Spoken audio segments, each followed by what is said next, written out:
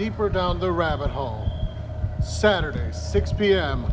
live in Toronto, Ontario at the Queen City Curio, occult and spiritual store.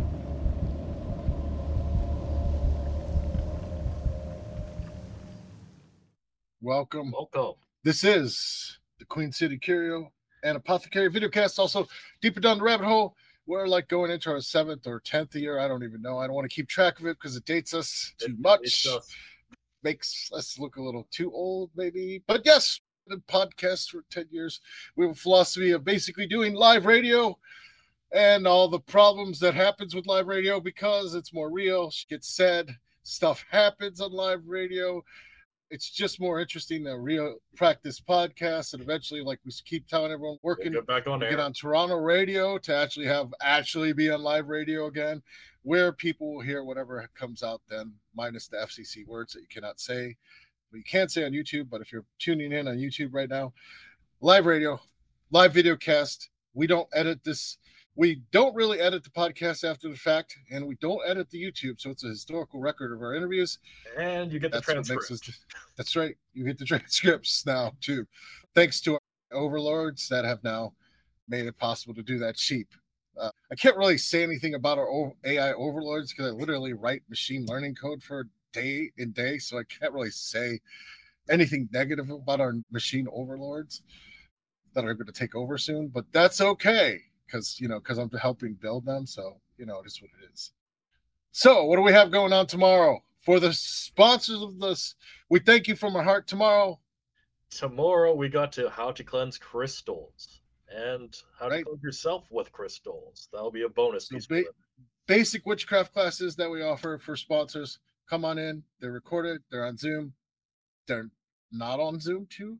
You can physically come now, so it's a hybrid. Yeah.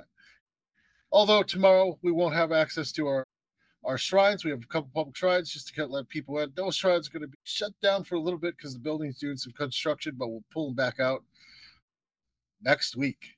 So sorry about that if people are coming up over the weekend. Tomorrow, we apologize. We just found out about the building construction today. But if you want to work with your ancestors, you really need to. We have the shrine in a private place.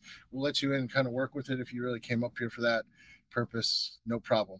The shrine's still working. It's just basically not in the same spot for a couple days. So we'll totally let you in. Thousands of announcements coming. Today, we're happy. On multiple occasions, we've tried to get author we have today on multiple occasions. Struggle with the fates of the world, dragged Kronos to his knees until finally we could schedule Matt today. Matt wrote a couple books, but the one that people know him for is Psychic Witchcraft. He's kind of known everywhere. You've probably heard his name. You probably know who he is. He wrote a second to talk a little bit more about Mastering Magick, which is also really, really good. And we'll probably kind of mix and match some things, go backwards and forward. Yep. Between the first book and second. The first book sort of doesn't quite lead into the second, but it kind of does a little bit. And go from there. We'll take it from there. So welcome to the show, sir. Thank you. Thank you very much for having me on.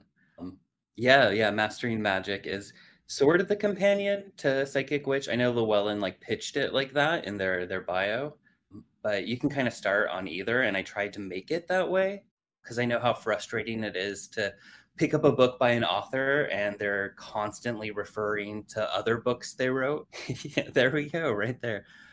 Feature right there. So they work together. They're complementary. But I get asked a lot, which one should I start with? And either. Psychic Witch is very not tools focused. It's more, to use the word loosely, it's more hermetic. It's more internal, kind of mental magic. And then Mastering Magick is the other side of that. So working with actual materia and tools and things of that nature. So what inspired you to write the Mastering Magick book? Well, honestly, it was always going to be written. It kind of started out as what was going to be in Psychic Witch. But because of word count, I had to focus the scope of Psychic Witch. So I was like, you know what, let's take out all the tools. Let's just focus on the mind. And so mastering magic was kind of always kind of there on the back burner. And it just kind of seemed like the natural progression. One of the things that I tried to do with it too, aside from kind of sharing from my experience, because a lot of it is what I have learned that makes magic and spell successful. But I also wanted to bring in other voices, people that I respect in the community, to contribute something, to kind of give people an idea of how other people do things as well. Cool, cool. So you said one is tool based, one is more hermetically based, being more on the eternal self. So from an absolute beginner standard, I mean, you could go either way, but what would be the different pathways if you're completely new on this between your two books? If you had to choose one to start with, I would start with Psychic Witch because, while I do cover some of the most necessary bits of Psychic Witch in a new way, I framed it as helping people with ADHD and aphantasia because that was the biggest feedback. But I mean, for me, this stuff in Psychic Witch is essentially the battery that is going to make magic work. So when I teach people, I always start with, control of the mind and control of energy and things of that nature before we move on to, the fun things of witchcraft. When people think witchcraft, all the fun herbs and tools and candles and spells.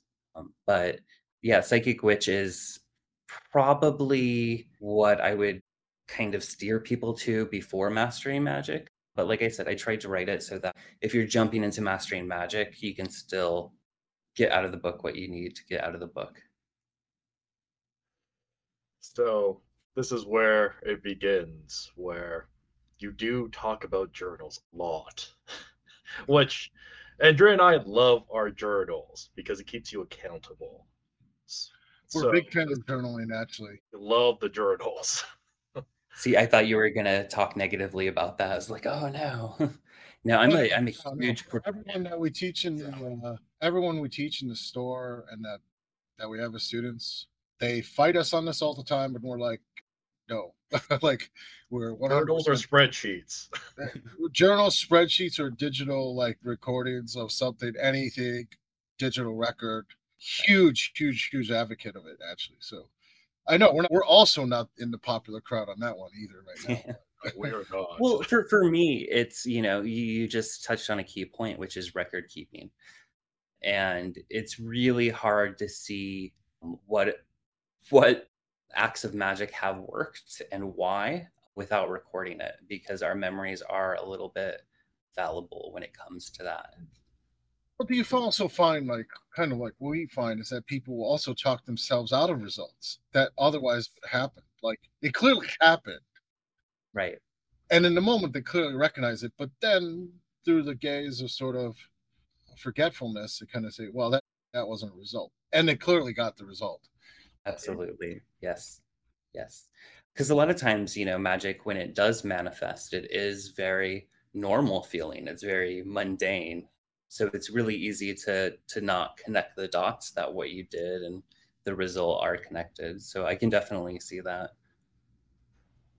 So in terms of the journaling process, is there any tips? I know it sounds basic to ask that for people, but everyone kind of does it differently.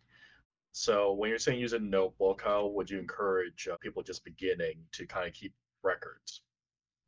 So there's lots of things to kind of keep in mind. So let's say that we're journaling for magic and not so much like psychic ability or anything like that. So with magic, I'm a big proponent of keeping track of the time. So, the date, the moon phase, what was the moon in, what was the sun in, what was the time of day. I'm also really big on keeping track of what was your mood at that moment, what was going on in your life, just like a quick little thing, because those things affect our magic if we can't shed that before coming in. But, I'll record, other than the timing, I'll record, what the spell was, what the intent was of the spell, what I did for the spell, and then I'll leave a little bit of room for any notes when I come back to it. Because I do that all the time. I'm going back and I'm writing like, oh, like this worked because like I see a pattern between these spells for this result with this thing that I did, or perhaps this didn't work because of X, Y, and Z. Just essentially, it's and I get in trouble for saying this, but I like to view it like science, and that's why I get in trouble, because people are like, it's not science. But in terms of trying to, How do you get in trouble with that? Right. How How do do you you get in trouble with that?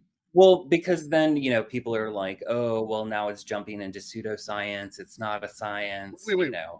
And even when you I'm going to defend you for you. Like, yeah, a scientific method can be used in any discipline, like any discipline, whether it's magic or not. So, like, the people giving you flack on that, like, no, like engineering principles and scientific methods can be applied to magic. I mean, that's like we say that every show, but I feel like I have to personally defend you because I feel attacked myself. Well, that's I both. No, appreciate it. Both. Now, From that if we said something like due to the quantum entanglement between the Right, physics yeah. of two things. Okay, now that's getting to pseudoscience quantum physics that, okay, a quantum physicist might yell at us a little and say that that doesn't work cross after you get past one molecule. But when you're using the scientific method to record your results, you're not making those any claims that people should get angry about. Like, Right. it's not Right, yeah. But I mean, pseudoscience. like people do though, and it's funny because I do avoid, talking about like anything quantum physics or anything that's kind of fringe science. Anytime I reference science, which is more in Psychic Witch than Mastering Magic, I'm actually like referencing studies and referencing papers. And that was probably the worst part of writing Psychic Witch, was going through all the like medical and scientific like journals, because I'm not trained as, a scientist. I'm trained as a witch. But I did get a really good compliment recently. I was at the Between the World Sacred Space event in Delaware that Eva Dominguez Jr. and his people put on. And I presented. And then afterwards, I had this guy come up to me and he's like, hey, I was at your talk.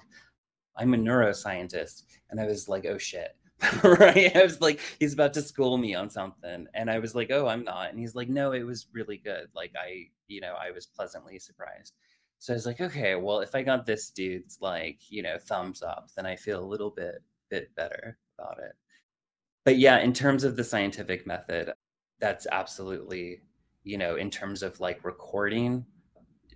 Yeah. I mean, that's just, whether you want to call it journaling or like grimoiring, like John Dee had his records, Yeah. alchemists had their records. Like it's Aleister just Crowley had his records. Alchemists have their records. Everyone has their records.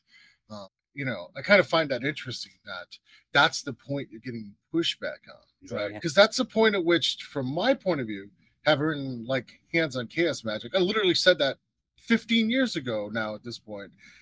You got to do this, otherwise it's just going to be wishful thinking.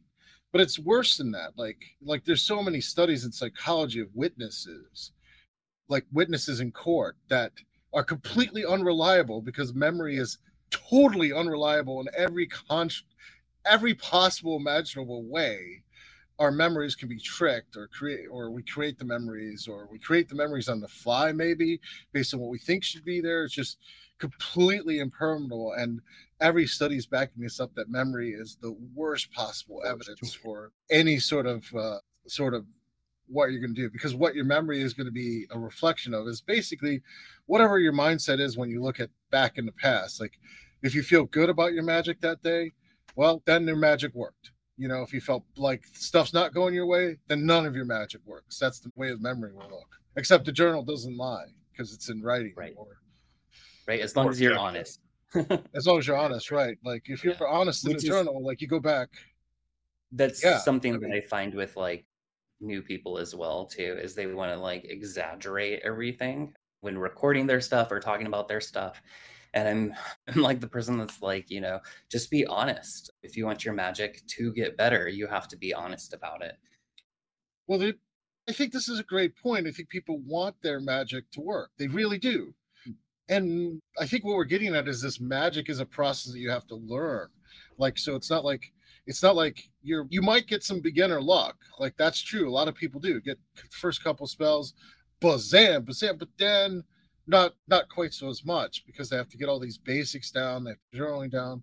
And Right. even if you fail and something interesting happens, that's pretty good, right? Like It's a learning lesson. yeah, it's a learning lesson. Like, okay, so the lights flickered, but you didn't quite get the results that you wanted. So what? Something happened. Something that you recorded happened. It was interesting, uh, and I think that's you're right. You know, if you're going to exaggerate, try to fit the results in the journal, then you're getting past the point of a journal.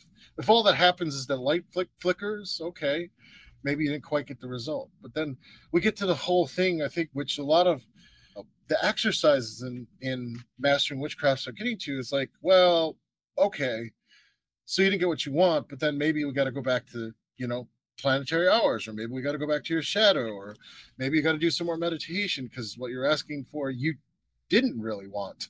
Yes. No. That is a big, big thing. And I think that's where will comes in. Because I think a lot of people think they know what they want, or they want it on a surface level, but deep down there's something that's blocking them towards it. And that's where that shadow stuff comes in. I know a lot of people on the fence, they're very divided about Jung. I'm very big on Jung. And I think Jung actually, like when you actually read his stuff, like he's not contradicting like the older occultist at all. No.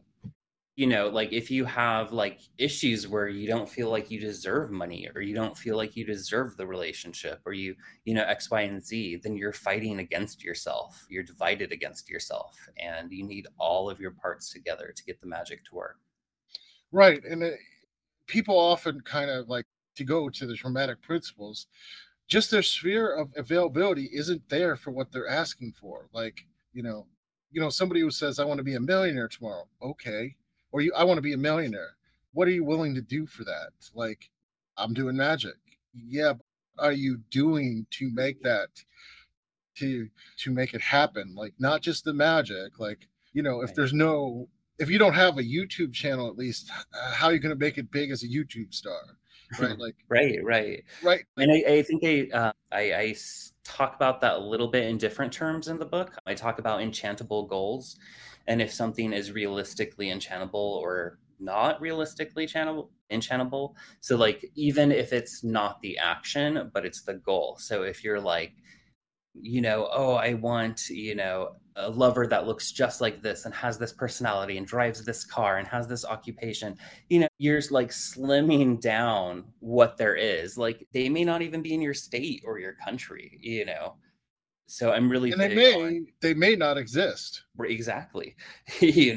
And so like if there's not a target that's realistic for your magic to hit on, one of the things that I did learn from studying under Jason Miller for a bit was I like his idea of strategic sorcery, of like, okay, we have the big goal and now let's break it down into smaller goals to work there magically so that the big goal is enchantable.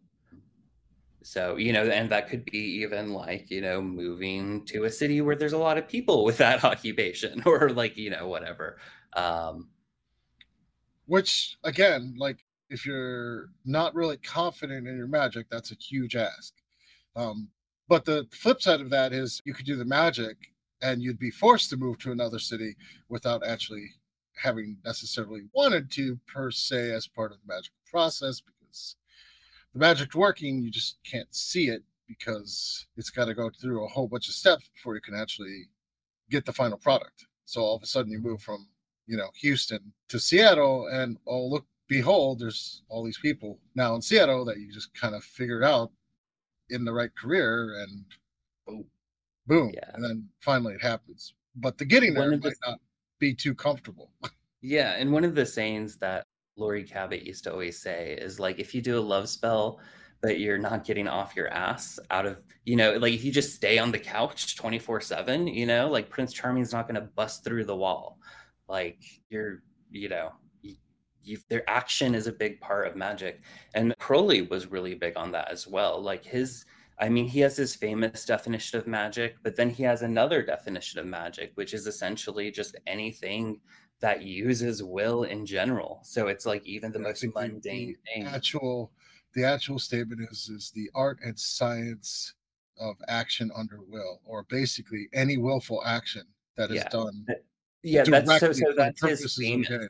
Yeah, Yeah, that's that's famous. But it means famous basically what you're saying is like any action can be a magical act if it's done with intention and will in a directed manner. Yeah, like I think in one of his books he even uses like the example of going to the grocery store as an act of magic, you know. And I think that kind of ties into my bigger idea, which kind of threads this all together, which is that magic doesn't end just in the spell. You know, magic is something that you weave through your life. And, you know, if your life, just like parts of yourself need to be in alignment for that spell to manifest. If parts of your life aren't aligned, if you're not going out, if you're doing a spell to manifest a job, but you're not going out and putting applications, you know, your life is not in alignment with your magic.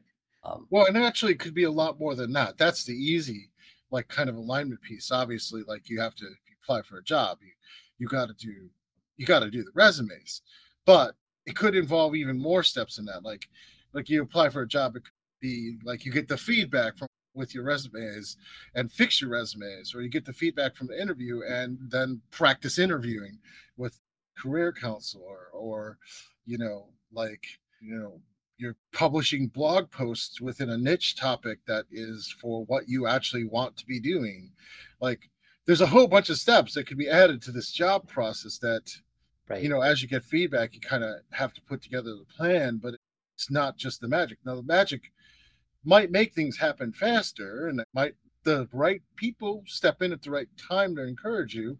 But right, if you're not doing any of these things, if your actions in your feet are not aligned with your actions in your head, or the actions of the spirit, as in your magic, you're gonna go nowhere. It's gonna just sit there. I mean, I think that's because the subconscious mind just basically says you're not serious about that at that time, and just it doesn't allow the changes to come in because you're not doing anything about it. Yeah, I would agree. I mean, it's very much like you can lead a horse to water, right? But you can't make it drink. And we're essentially the horse in that metaphor. So if we've done the magic and it like, you know, it can guide us and it can open those opportunities. And, you know, I don't want to also say that like magic can't do what I mean, I don't have a better word, but miraculous things. But that's not the norm. It's not the norm for things to be like, feel like a miracle when they happen.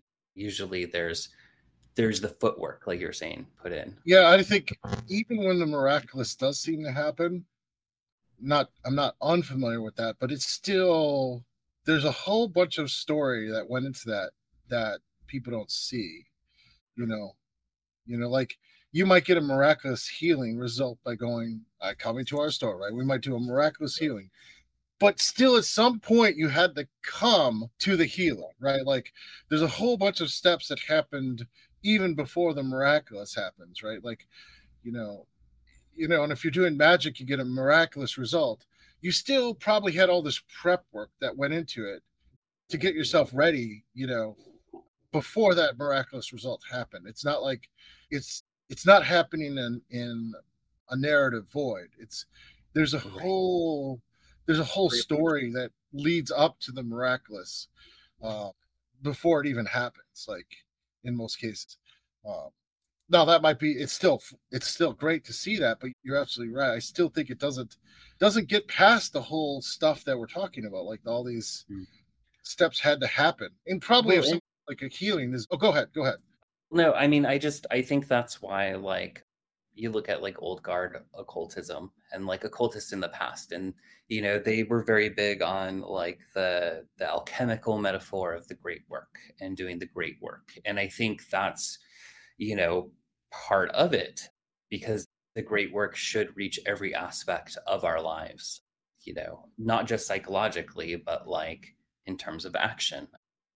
So one of the things that like I even wrote in Mastering Magic, which I butt heads with people on, is, you know, there's come across a lot of occultists that are like, magic has nothing to do with psychology. Psychology shouldn't have anything to do with magic. And I strongly, strongly disagree. Who says that? I know. I've never heard that.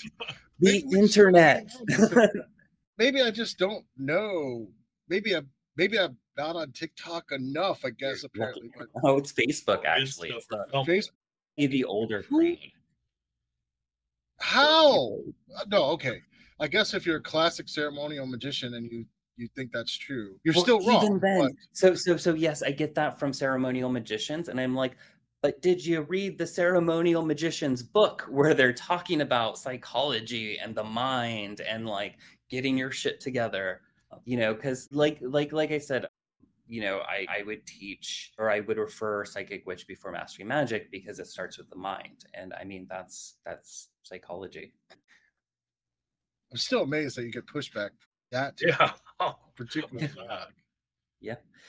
Uh, Is it basically the pushback? Basically that the magic works. You know, if you do it classically by the book, regardless of your psychological state. I mean, I know a lot of these, heard of a it. lot of them will deny the psychological or belief argument about that, which obviously I'm on one side of that book on chaos magic. But I mean, Yeah. but I mean, is that the argument? Because it cannot say that magic doesn't.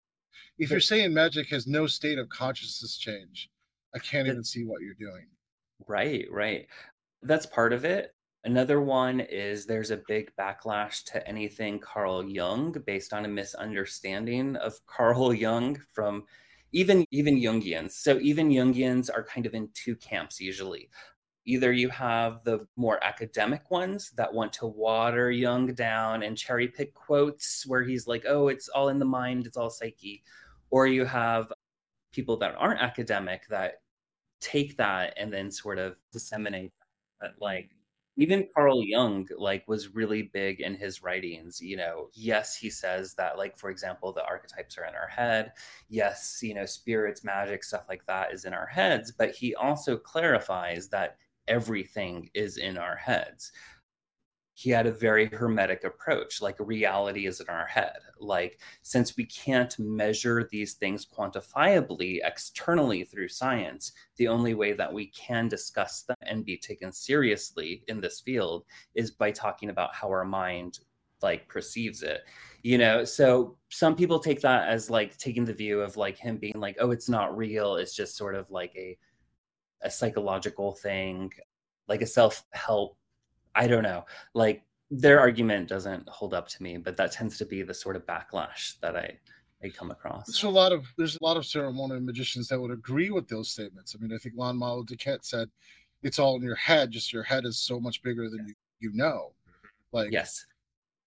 One of the things that actually helped me understand, because I think I have all of Crowley's books now, and I have a good chunk of Carl Jung's, but actually reading them back and forth is helping me to understand the other, because I really think they're exploring the same thing, but through kind of different lenses.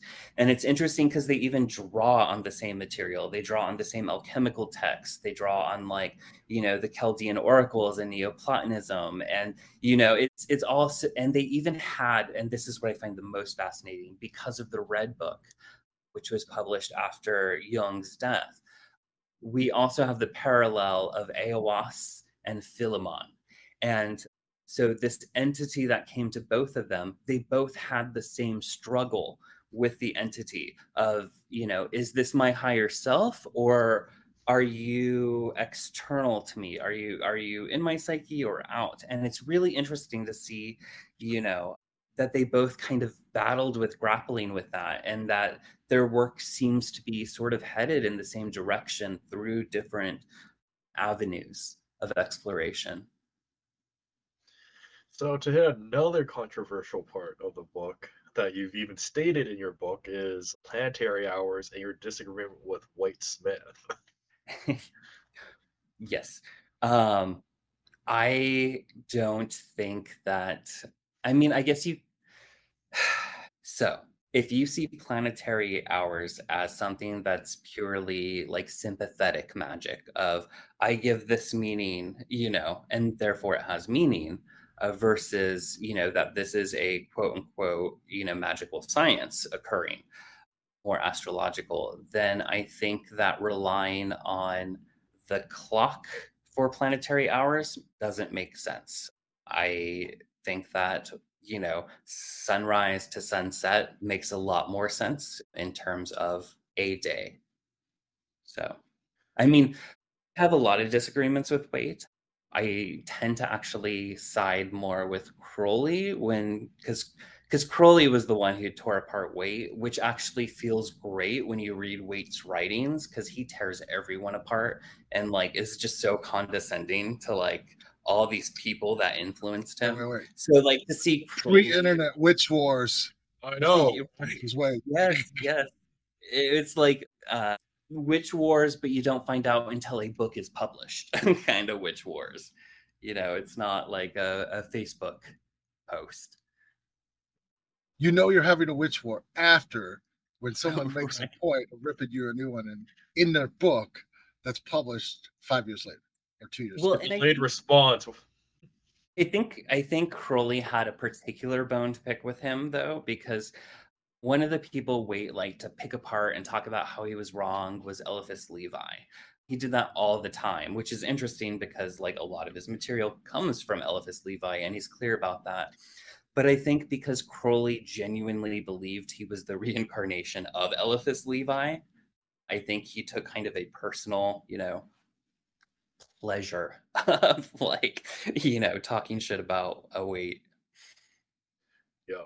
Because, I know when you start to talk about time zone differences, a lot of people usually would be like, no, it has to be exactly this. But what happens if you're a different time zone? I found that humorous when I was reading that. I was like, yeah, that's true.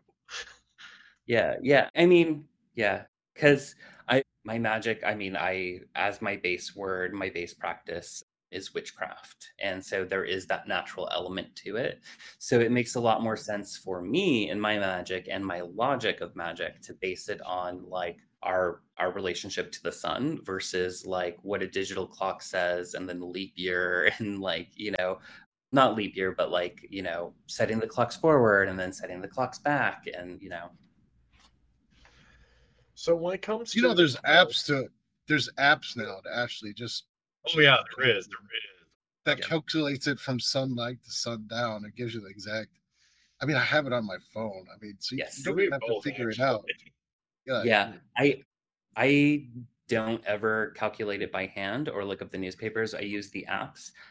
But when I was training with Christopher Penzak, he forced us as part of the curriculum to learn how to do it by hand and calculate it. And I'm glad that I did. I got something out of that, but am I going to use it? It's sort of like my high school teacher that was like, oh, you'll never have a calculator in your pocket at all times. And then like, I have a calculator in my smartphone at all times. So, but I'm glad that I know how to do the math that I pull the calculator out to do quicker. So in Mastering Witchcraft, there's a whole bunch of spells. We should talk about that a little. A lot of spells. And they kind of move. A lot of the spells move you forward on different aspects. Is there a spell that you liked when you wrote it? You're like, this is one of my favorite ones in this right now. This like, is as an author, you have something that you're like, this is good. There's some you're like, oh, I really love this. Let me look through it real quick. Let me see if I can. All right. I don't know. I tend to actually have liked other people's spells more than mine when they came in.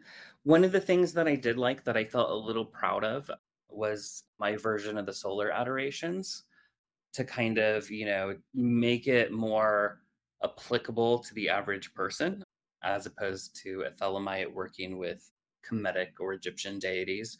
And then also drive in the point that Aleister Crowley talks about in his writings, but isn't apparent in the actual solar adoration in Liber Resh, which is the whole idea that you're kind of attuning yourself to the sun as on a sort of a literal magical level to kind of energize you, but more as a daily meditation on the impermanence of life and the eternity of the soul. So I tried to kind of drive that into the practice a little bit more. So I was really proud of what I came up with for that. But Nice. Nice. I think The favorite spell that I read in her is this one. This one, I was like, yes, the spell of Oh, soul the muses. inspiration, the muses. So maybe we could talk about that because I thought this is a pretty cool spell. I think Yeah, people that's actually underestimate how recycled too. recycled. All right. So Yeah, where's it that was recycled? originally for my husband. He runs an event called the Official Witches Sabbath, and that was one of the things that I wrote for that. And then, like 2 years later, I put it in Mastering Magic just because I enjoyed the working so much. Nice. So it's battle tested too. On top of that, But yeah, well, yeah. If there's anything that I wrote for a spell or working, like I've test ran it. I make sure that it works. Which, sometimes, I mean, especially in the world of witchcraft, like, I'll be reading books and be like, has this person ever actually like done this and like with results? Which is a judgment, and maybe they have, but sometimes I question that. sometimes on the show we'll ask them if they tried that. We have. We have actually asked that. Like I think there was one show where someone was talking about possessions. We're like, I'm a voodoo priest. This isn't quite sound quite Yes. quite right. So, have you ever gotten possessed by the entities you're talking about when you're talking about possession? Because it just doesn't match my personal experience. And they actually said on air, no. Yeah, literally said on air, nope, haven't done this. Well, at least they were honest about that. This particular spell, because we go back to Rite of Soul Inspiration, I think people underestimate how much inspiration actually has an impact on magic. But since you actually did it in an event, how did it affect people? Like, how were their lives different? I did not follow up on them. How was your life different then? How was your life? Yes, Or how so was your the only anecdotal evidence I have is for myself. So after I do this working, may not be right away. It could be like a couple days later or something like that. I just I'm struck with epiphanies of ideas of like projects of I want to do this. And what's really funny is, so I don't know if you're familiar with her, my friend Laura Tempest Zakroff. She's an artist and an author as well. She has a saying that I love, which is that the muses are slutty. And what she means by that is that they'll often approach different people at the same time. And if you don't act on that, it'll be fulfilled through someone else. So I try really hard anytime I get that kind of inspiration to kind of like figure out, well, what is the thing I want to do the most? And then ride that current. With the muses, it's interesting because as spirits, I don't sense them as much as like concrete spirits, like you would a spirit. They do kind of feel more like an inspiration. Mnemosyne, as I feel as an entity, their mother. And I put an emphasis on her as well in that. Because goddess of memory, goddess of mind, and then there's also like connections with her and the idea of a mind palace, which I think is like the great ancestor of like a lot of this like inner plane work of like inner temples and sort of internal bases of power. Is the mind palace technology, which Yeah. sort of I thought that also derived from some medieval grimoires on astral work, actually. No, it's older. So I tell the story, and I don't remember the exact person's name, but it happened at a Roman banquet. And there's different versions of the story, but a catastrophe happened and it burnt up. And the bodies were so destroyed beyond recognition that when they went through, they had trouble identifying who was who. But one of the survivors that like coined the idea like was able to identify who was who by running in their mind and seeing who sat where. So then he took that and made that like a technique for memorization. And then, like it was built from there through the ages. But yeah, that's when I think of mind palaces, I think of Sherlock from the BBC Sherlock. I don't know if you've ever seen that or not. That's where my mind always goes. Yeah, no, given my experience of memory palaces, because I do use them a lot, there is a point where feels like it actually is talking about astral stuff, and then you're just Oh yeah, mapping it.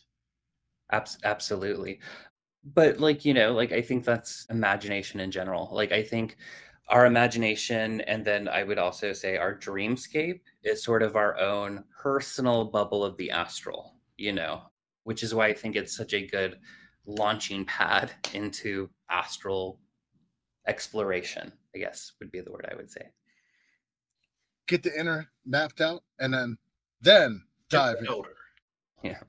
You know what? That goes back to the start of the show, right? If you're going to map out the inner world, you kind of need a journal. That's flashback. It's all here.